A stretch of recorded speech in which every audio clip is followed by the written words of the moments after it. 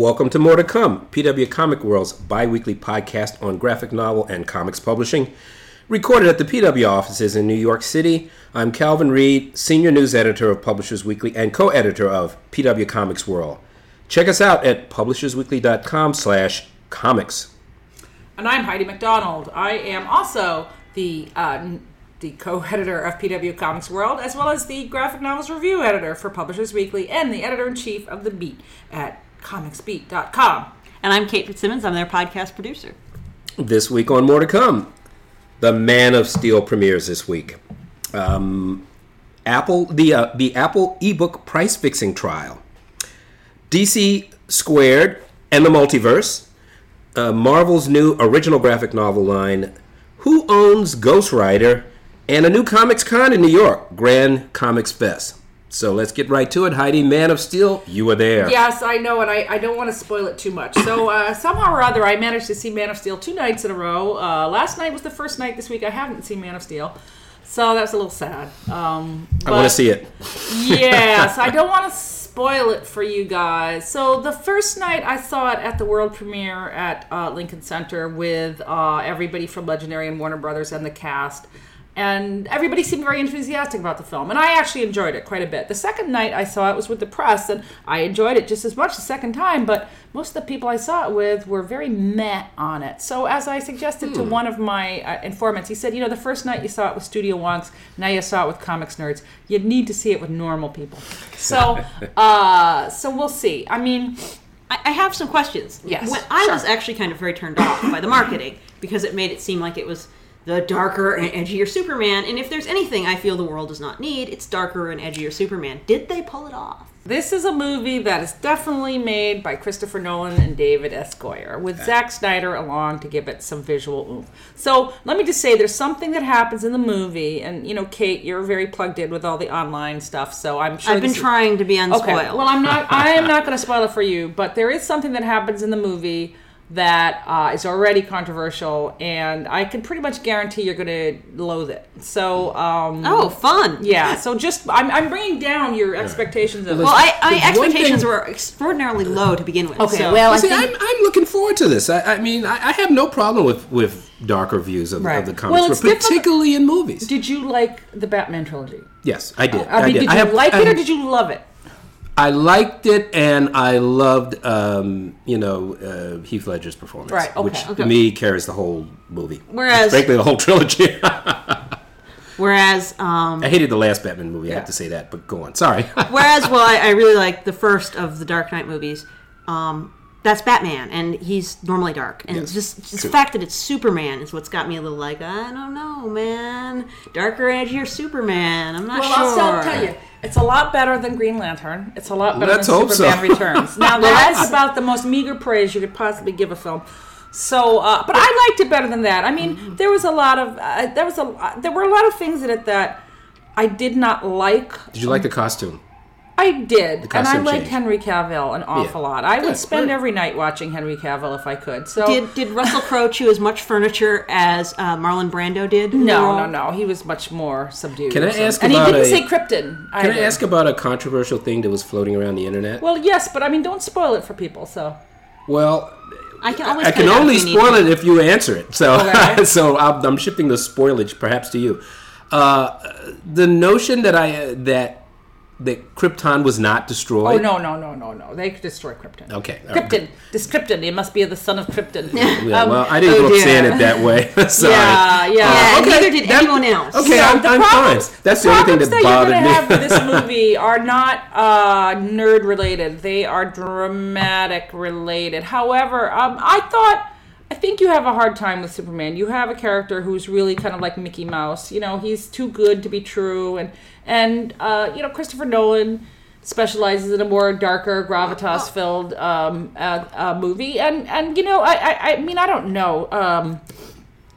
When they tried to remake the Donner film with Superman Returns and failed miserably, by lacking the tone, I guess the odds are Well, but I think it was that they didn't do a particularly good job of keeping true to the tone to begin with. I mean, you start off with Superman's illegitimate child, and it all goes downhill from there. I you know what? That movie is best left forgotten. That movie didn't bother me as much, though I do acknowledge the criticisms against it. But I love the opening scene with the saving the airline. Yes, so. And then it was all downhill from there. Anyway, I think like you guys will definitely have seen this by the next time we do the podcast. So I think we should definitely we should circle back. Superman, we have to talk about it. I actually will have to be spoiled by you after this podcast because, unless something vastly changes my mind, I'm just waiting for DVD on this one. I was just like, But, Kate, do you want to see a JLA movie?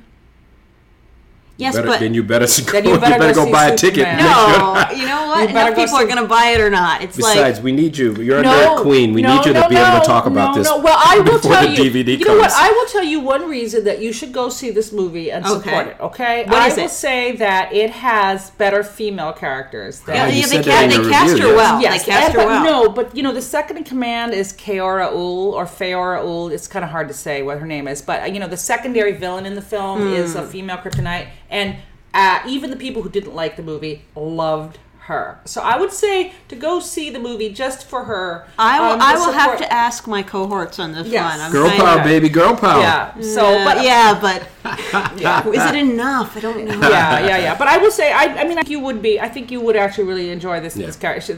Everybody pretty much loved her and said she was one of the best things in the movie. Who felt a little bit more meh about the general. But just to talk a little bit about. I'm sorry. Go ahead. I was going to ask you what was your star-studded experience like. Well, that's what I was just about to say. So I was just going to talk about a little bit more about the general, expectations from Warner Brothers. And this film is made by Legendary, and apparently the Legendary Warner Brothers partnership is a little bit on the rocks right now. So why? Because Warner Brothers has been meddling too much with Legendary and taking credit for everything. There was actually a big story in the Hollywood Reporter about this recently. So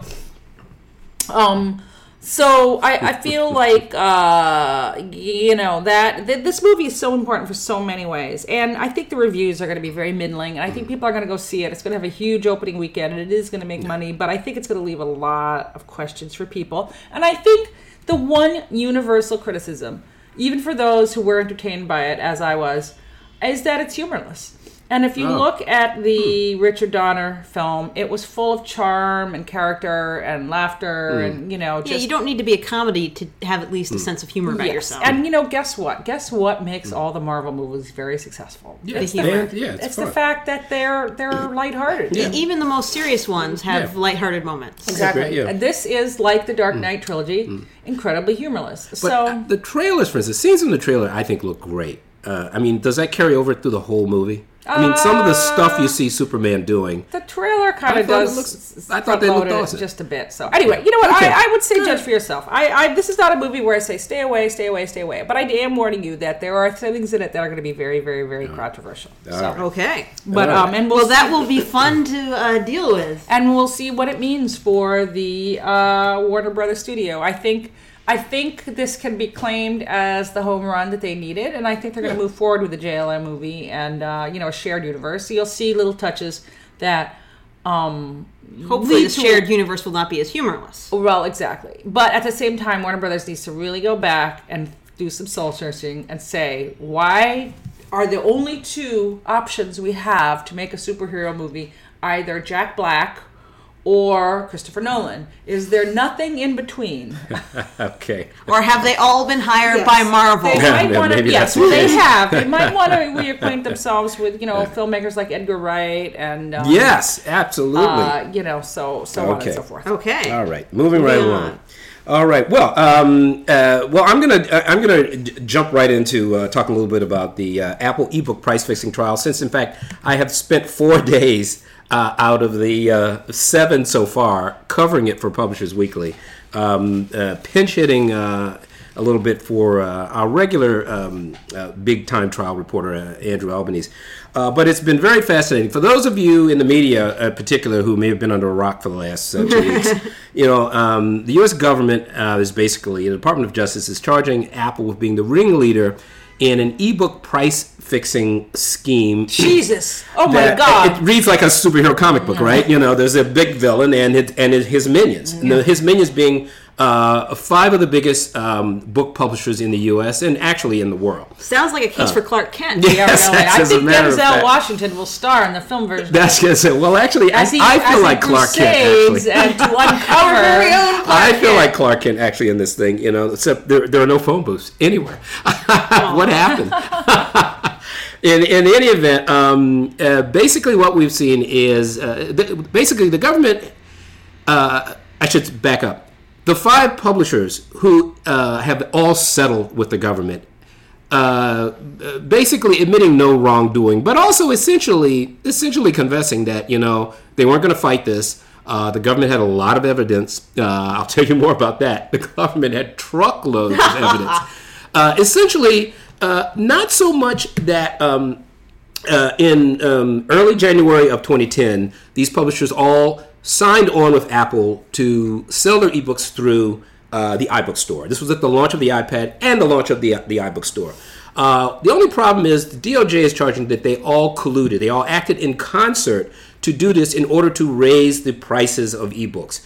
Why would they want to do this? To make money. To make money, but mostly because book publishers, American book publishers, hate Amazon.com. They hate Amazon.com with a deep and abiding loathing. Basically, what happened is that desperately looking for a way to get away from Amazon. This is what happens on Amazon. Amazon, as a wholesaler, basically, what a wholesale purchase does. You buy the books from the publishers, right. Then the retailer has a right to sell them at what they want. Right. Amazon has a long practice of using bestsellers as loss leaders. They've done it in the print world, but they also did it in the ebook world, and they've done it in the ebook world to such an incredible extent that it's driving publishers mad. Their $9.99 price point has essentially become accepted by everyone, including everyone in this room, as really the standard for what an ebook price should be. I mean, most people these days, if you sell more than that,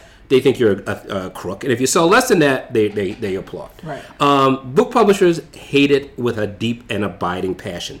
They feel like their best books are being sold, as they said in the trial, under bargain basement prices. So what they essentially, or what the government, said they did was that basically they winked at each other, approached Apple, who wanted to launch a bookstore and have ebooks, but also did not want to lose money on the sale of every ebook. So they basically switched to something called the agency model. Which I think we talked on another podcast years ago. The thing was, I believe that the court was saying that it wasn't the agency model was the problem, is that they were talking to each other. Exactly, you're exactly right. How they were doing the agency model. The agency model remains to this day perfectly legal. In fact, one of the publishers of the Big Six, remember I said there were 5 publishers? Right. Well, the Big Six minus one publisher, Random House, the biggest publisher in the world, at that time did not join the alleged conspiracy. They did join much later in 2011 after all this has moved down. Yeah. They are not charged with anything. And the head of Random House will be played by Matt Damon. Most likely. I'm sure Marcus Dohler would appreciate that. Yeah. But in any event, Random House is not charged. Since all of the publishers have settled, the only one who didn't settle was Apple. So therefore, that's why we're in a trial. So what I've been doing for the 4 days that I've covered is basically listening to a procession of powerful, self-assured people, the CEOs of 3 of the biggest publishers in the country, basically sweating bullets on a witness stand under questioning from government lawyers. Wow. John Hamm. Yes. You're casting the movie right now. Watch that. It's been very interesting. To make a long story a little less long, I'll say this. Most of the publishers acknowledge they want to raise prices. All of them swear they weren't colluding. But once they do that, the government has trotted out an enormous amount of evidence that shows them in contact between 2 or 3 week period between December 2009 and February, in February of 2010, of them talking about the negotiations with Apple, the negotiations with what they're going to do with Amazon, because all they did is to switch Amazon to agency once they've signed on with Apple, and then tell Apple that that we control the prices now. There's no more $9.99. Right. There's much talk about Apple trying to actually restrain some of the publishers' uncontrolled impulses toward pricing. Apple tried to cap all of the prices at $12.99 for an ebook. The publishers got them to bump it up to $14.99. All of this is tied to the price of print books. Now, wasn't there today or yesterday in the trial, wasn't there some sort of smoking gun email that turned out to be not so smoking? Well, there's been a lot of smoking gun emails. I'm not sure exactly what you're referring to yesterday. Supposedly there was an email from Steve Jobs or somebody very high up at Apple that turned out that it was just a draft, or they claimed Well, I think that actually draft. was released today Okay. because Eddie Q, really the Apple executive that really negotiated many of these contracts, was there. And I believe there was but see, there's many smoking gun passages. When I was in court the other day, there was a passage from Walter Isaacson's book about Steve Jobs. Basically, with Steve Jobs saying to the publishers and saying to Isaacson that, we're going to do the agency model. You'll control the prices. You'll raise them. The consumers will pay a little bit more, but that's what you want. That was introduced into the trial, definitely. And also much evidence showing publishers talking with each other, in contact with each other before this, and essentially nodding and winking at each other, all in agreement that we're getting out of this and we're going to raise prices. They should have done what they did in The Born Supremacy and go to a bar or a cafe in Morocco and talk without listening and not write it in an email. Well, a matter of fact, they did do that. There were many dinners. There were actually dinners at very expensive restaurants where the CEOs got together to talk about many things, according to the government, including... never put your price fixing on the company card. Yes. Well, not only did they put it on the company card, they put it in company emails, they put it in internal documents, they put it in talking points and strategy papers that they sent around, not only talking about how they wanted to raise the prices above $9.99, but how they wanted to raise ebook prices to $16.99 and $19.99. God, did they never read their own spy novels? This is terrible tradecraft. Okay, now, this is a bench trial. In other words, there's not a jury. The judge, Denise Coate, is hearing the testimony. She will make a determination at the end of it. By my commentary here, I don't want to suggest that it's a foregone conclusion because I'm not a lawyer. And while it does seem as though there's an enormous amount of evidence that indeed the publishers were colluding to do something to raise prices, they admit it. They admit it. Not a crime. They say it all over and over again. Now they sort of say that they were not in contact with each other, but the government has an enormous amount of information that they were. So suppose the judge does rule against Apple, what's going to happen? What would be the fault? Well, if they rule that, then Apple will be. Apple will have to write a big check, a huge check. I don't know exactly what the fines would be, but that's not the problem. I'm sure whatever it is, Apple can write a check and not even think about it ever again. My colleague Andrew Albanese says what is more frightening for Apple, in his view, is not so much the fine, but the fact that they would have to be put under Department of Justice compliance, which means basically the DOJ sets up in your building and monitors all of your business decisions for a period now, given that they determine. You're on business parole, basically? Essentially, yes. Given that Apple's so secretive to begin with, and, I'm sure that they just thought this would never come to trial like this, and good old, Obama DOJ, though, I guess it is. Now, maybe they could, I don't know. A lot of people think that this is that the DOJ shouldn't be bringing this. I would say ebook price fixing is probably not the most, it's probably one of the more provable and yet one of the less, more like, who cares? What about Monsanto, with genetic gene splicing in our food? I think that's a little bit more. Well, I think the Supreme Court ruled on that today, actually. That's right, they did. You can't trademark a gene, so. Anyway, the trial will continue for one more week. I've seemed to have evolved into the Tuesday, Wednesday guy, and Andy does Monday, Thursday. So we'll see whether that plays out next week. And I'm rambling about this on More to Come because if you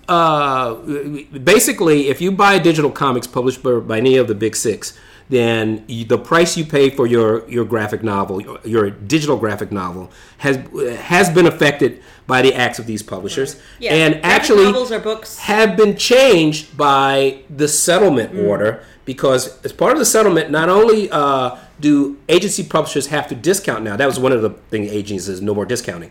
They have to discount to some extent now, and also I forgot my other point. So there's another thing that will happen to you once I remember exactly, but it'll come to me at another time. But no, this is fascinating. Anyway. I mean, this is really the trial of the century as far as or at least the month. Yes, if you buy your comics through the iBook store in particular, you have been affected by what has been going on. Well, speaking of digital, DC Comics has been doing digital comics for a while, but they've been pretty simple. It's like they just published comics that were digital, and then they printed them to some success, actually. But now they just announced last week a more ambitious initiative called DC Squared and DC Squared Multiverse.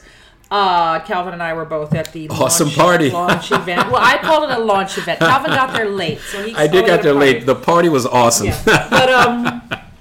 But basically, DC Squared comics will be, to be perfectly blunt, they'll be a lot like Marvel's Infinite Comics. Well, but unlike the Infinite Comics, they are doing choose your own ending. But those are the multiverse. That's the multiverse. Those are the multiverse. That's the multiverse. The DC Squared comics are pretty much typical. I mean, I don't even know what you call them. Pan and scan comics. Motion comics? They're not motion part comics. They're more like pan and scan. They're more like Comixology guided view. Yeah, they're kind of like Thrill Bent. Yeah. Well, yes, the Mark Waid format. They're kind of like that in that they sort of sequence panels, but they don't animate. Right.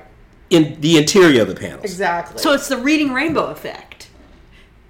As the page soars across the screen. I heard You heard that maybe this was these comics were being prepped by Comixology, which I believe they do for Marvel's Infinite also. Well, I know that DC has a they deal definitely with do for Marvel. Right, so they already. do it for that, and so it's using Comixology's guided view technology, which is so basically it's really unlike say a Mikomi Girls, which Kate, I know you read every week.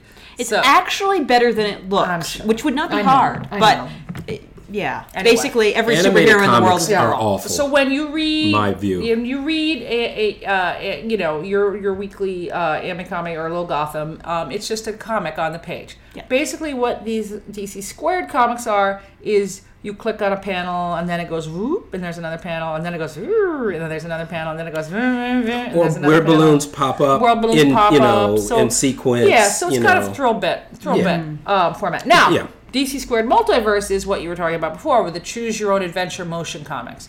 So these are a lot more. They have animation. They have animation. They have music. They have sound effects. So when you click on a panel, it goes zing, or toink.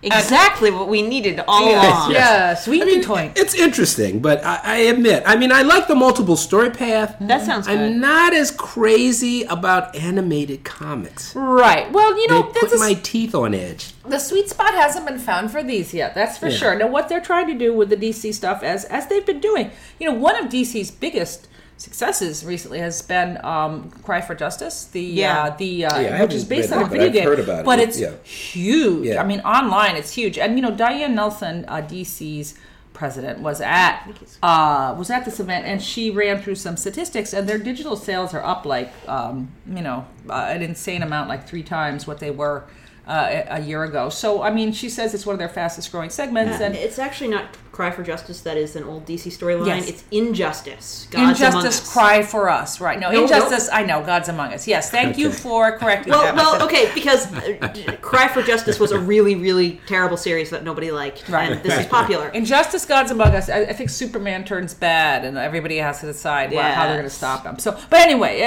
basically digital comics are doing quite well. The success of Injustice Gods Among Us being tied to a video game, I think the multiverse comics are also going to be tied or at into... least the first one is Batman Arkham Origins is a tie-in with video game of the same title and will be the first DC Squared multiverse title.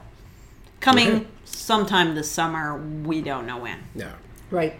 And also, Marvel also was pushing.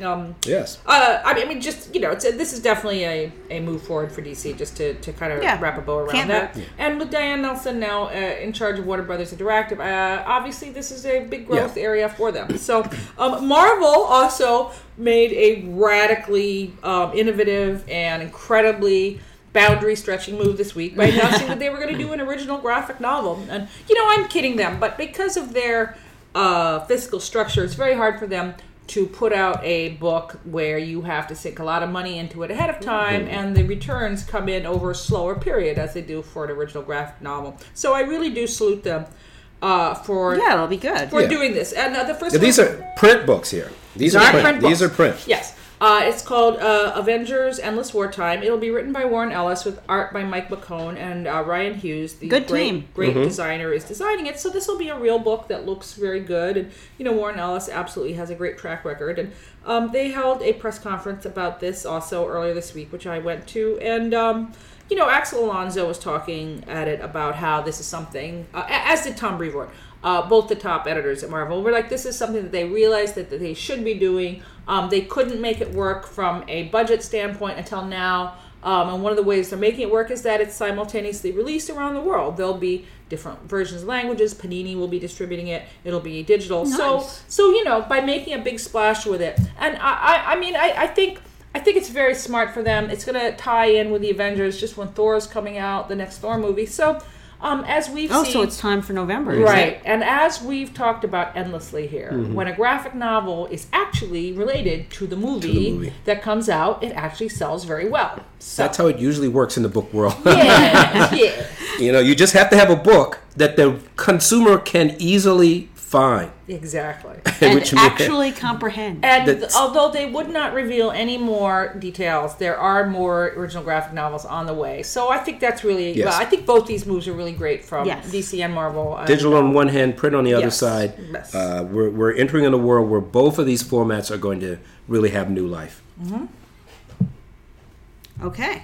And next is who owns Ghost Rider? Yes. Yeah. Well, we actually still don't know. We still don't know, but we've been following these legal proceedings over the ownership of various legacy superheroes for as long as we've been doing this podcast. So this week there is a stunner when the appeals court reversed a lower court decision in a case where Gary Friedrich, who wrote the first story that featured Ghost Rider in his flaming motorcycle dude guise, had been suing Marvel for ownership of the character. And a lower court had ruled in Marvel's favor and leading Marvel to actually sue Gary Friedrich for $17,000 because he'd been selling prints of Ghost Rider, which sent a chilling effect over many creators. But anyway, that was the lower court decision, which actually is very much in line with almost every decision we've seen in these kinds of cases. But not this one. Not this week. And this is a stunning reversal. The Second Court of Appeals said that Marvel had not proven their ownership,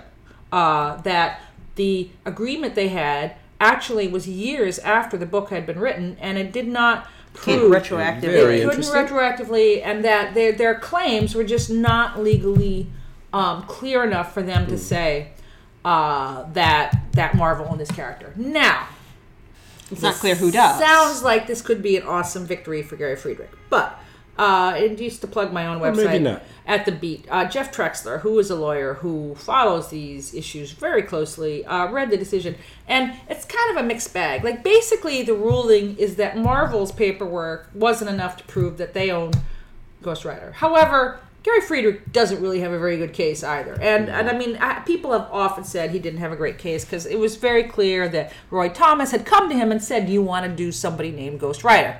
Sounds like work for hire. Yes, exactly. Yes or no, because I mean, it's just the name, so it's very... Right. You can't trademark, you can't copyright a name. So, anyway, so basically, I think all of us need to read up on this decision, but based on what Jeff wrote yesterday, it's not that the court's suddenly going to rule for Gary Friedrich. However, it does set a precedent moving forward for perhaps some other cases that might be brought in some of these Marvel characters. Certainly, if Steve Gerber was still alive, he created Howard the Duck during that period and lost a lawsuit to get control of the character. I mean, this would actually be something that might come under that. So, maybe his heirs. Right. Well, this appeals ruling is definitely something that is going to cause a lot of people to go back and look at some of their cases because it could set a precedent that would be absolutely stunning. So, maybe not for Gary Friedrich, but we don't know. More to come. More to come. All right, as always. Okay. And to our last big topic, before we move to the news brief, there's a new Comics Con in town. Right. Yes. Well, I hate to be, the arbiter of all the news this week, but yes, just very quickly, last Saturday I went to the Grand Con. Yes, I was on the scene. I haven't been on the scene a lot in the past 2 weeks. That's why you're the beat. Yes. Well, so was Calvin. Between Calvin and I, we've been on the scene for pretty much everything of note happening in the world. But anyway, I went to the Grand Comics Festival, which is very... where was this? It was in Williamsburg on Grand Street, just near the Normal A hipster comics festival. A hipster comics festival. A lot of Brooklyn cartoonists were set up there, like Andrea Sarumi. Who else was set up? Now I'm totally forgetting the name of the guy who runs the thing. But who else was there? Meredith Grant was there. Bob Zikoriak was there. This is cool. Where exactly Sam in Williamsburg? Henderson. It was on Grand Street. It's on Grand Street. It's on Grand Street. Yes, okay. I didn't. Yes, okay. Yes. Now I get it. Okay, it's at the Bird River. It's at a studio called Bird River Studios. I think I know what this is actually. Yeah. It's small. I mean, intimate. Maybe 30 exhibitors, 30 to 40 exhibitors. Very cool. And it was not hectic. I don't think people sold massive amounts of books. And as somebody said, it wasn't something you'd travel for. But you know what? It was a very nice, small local show.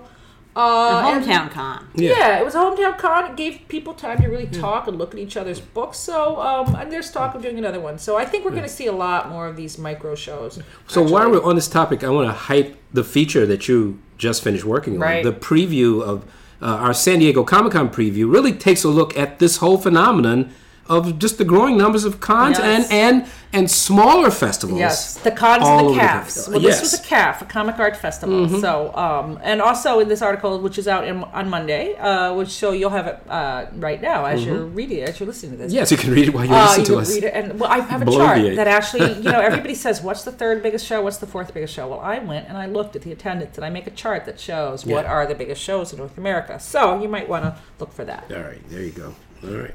On to the briefs. Miss Kate. Digital Manga Publishing has returned to print publishing early. Earlier this year, or actually the end of last year. I think it was the end of last year. Digital Manga Publishing decided that they were going to go all digital for a while until they could financially support printing again. And they were supposed to come back this September. Well, apparently they're back early. They have just come out with their first 2 print books in months. Aino Kasabi Volume 1 and Z Volume 8 already available. And they are months ahead of schedule and apparently doing well. If I could interject it, maybe I'm wrong. I'll check the story because I actually wrote the story about this. They were supposed to come back in June. I know everybody's saying they're back early, but as I recall, they said that they were going to be back in June. And they're back in June. Right, but I may be wrong. June 30th now, but it's June 30th. I'm glad that they're back. Believe me, I really like DMP. Well, let's put it this way. The books... this early business. The books are early. The books are early, scheduled for September and October, respectively. Okay, well, that's fine. They didn't have anything on their schedule for June. So... No problem. Believe me, I'm happy that DMP is back. How early they are early, but... Maybe I may be mistaken. That's happened in the past, but that said, I'm a big fan of DMP and glad to see that they're back doing print books again. Okay, Fables has been picked up for a movie. The Vertigo comic by Bill Willingham is now going to be directed by the director Nicolas Arcel with a script from writer Jeremy Slater. And given that this comic has been very popular, Fables deserves it. Yeah. And has had a few go-rounds with the TV production world. And the wannabe Fables are all over TV. I think you know who they are. You know who you are. It's great to see it finally coming to the big screen. Speaking of the small screen, Phineas and Ferb are becoming the first Disney characters to enter the Marvel Universe, or have the Marvel Universe enter their cartoon, depending on how you look at it. This summer, at some point, the special Phineas and Ferb Mission Marvel will feature various Marvel characters interacting with Phineas and Ferb, the redoubtable preteen science geniuses, for a wacky adventure featuring Red Skull, Venom, and MODOK. And thus it begins. It begins. Thus begins. Winnie the Pooh meets the Punisher. Yeah. Not just Enough said. Not just a Enough said when you wish upon a star. Story and All right, moving on. But our last news brief is a Kickstarter wonder story. Greg Rucka's comic Lady Saber has so exceeded its Kickstarter goal as to be astonishing, even after all the Kickstarter exceedings we've heard before. Its goal was $27,500. It raised $143,000 and a bit. And money out the ears, wildly successful, especially for a comic that I don't think anyone's ever heard of before. I mean, we've heard of Greg Rucka, but Lady Saber is kind of a new thing. But well, I think, wildly successful. I think this is actually a really huge story that we should discuss at some other too. time because, I mean, people might not have known the character, but I think they certainly know Greg Rucka. And the name of the creator is enough to sell a property that people don't know. But you know what? That's the way it works in the real world. You know? Yeah, absolutely. But we're also seeing, I mean, what's amazing, I mean, great to Greg Rucka, but we're seeing notable but lesser star factor figures doing also very well. doing extraordinarily well using Kickstarter campaigns. I mean, it really is the Dresden Kodak guy. Right. I mean, Right. also, Well, I mean, and that's just one of many. Dresden Kodak was sort of the reverse of this. Well, the model of doing great in Kickstarter for a while had been that you had some product that people knew well, that either had gone out of print or that you had been promoting it well online. And, you know, when you had big name people show up and just have sort of random project, it hadn't done as well. But I think now that more people know Kickstarter in the sort of wider comics community, and not just like your faithful who are following your website every day, you can have things like this. And I think people like the sort of custom prize and Oh, or yeah. customized relationship Right. to it. People want to be very much connected. And I mean, I think one thing that really you cannot overlook is that the art by Rick Burchett was great. I mean, this comic was actually very good. I mean, that's secondary, but people actually read it and liked it. But I mean, what it really is talking about, and Rucka himself said this in a couple of interviews, is that he walked away from DC in a huff, in a strop. You know, Marvel. Really? I mean, the official line was that he just really needed to work on his own products. Yeah, but there were some interviews he did where he was complaining, and pretty much everybody. Everybody seems to be complaining these days. And then at Marvel, he was, he's not really in great with Marvel. So, I mean, after years of working for the big two, I mean, he is kind of on his own, and this means that his career is very viable. You know, I mean, in a world, and also, he's a novelist. He's a published novelist with his books and everything. So for him, like, this is a proof of concept of that a business model, that a business model exists out there for people who don't want to be beholden to Marvel or DC. So and there's a growing number of it seems creators that have taken that position. And and even some people who are still working for DC and Marvel have gotten less hesitant about voicing their displeasure about things because I think they don't feel as locked in anymore. Well, I think where we're headed is the internet is a big tube of money, and everybody's going to put their little tap into it, and maybe a penny will come out, or maybe a dime will come out, or maybe $140,000. If you're Apple, maybe $9.99. Yes, well, that could happen too. And that's it for today. That's all it brings. Right. Next time, you guys, maybe not Kate, but at least one of you go see Man of Steel. So we can I'm going to see. Not to worry, I'm going to see it without a doubt. Because we should, and Kate should see it too, because we have to talk about it. And you're our nerd queen. So, all right. So more to come. More to come.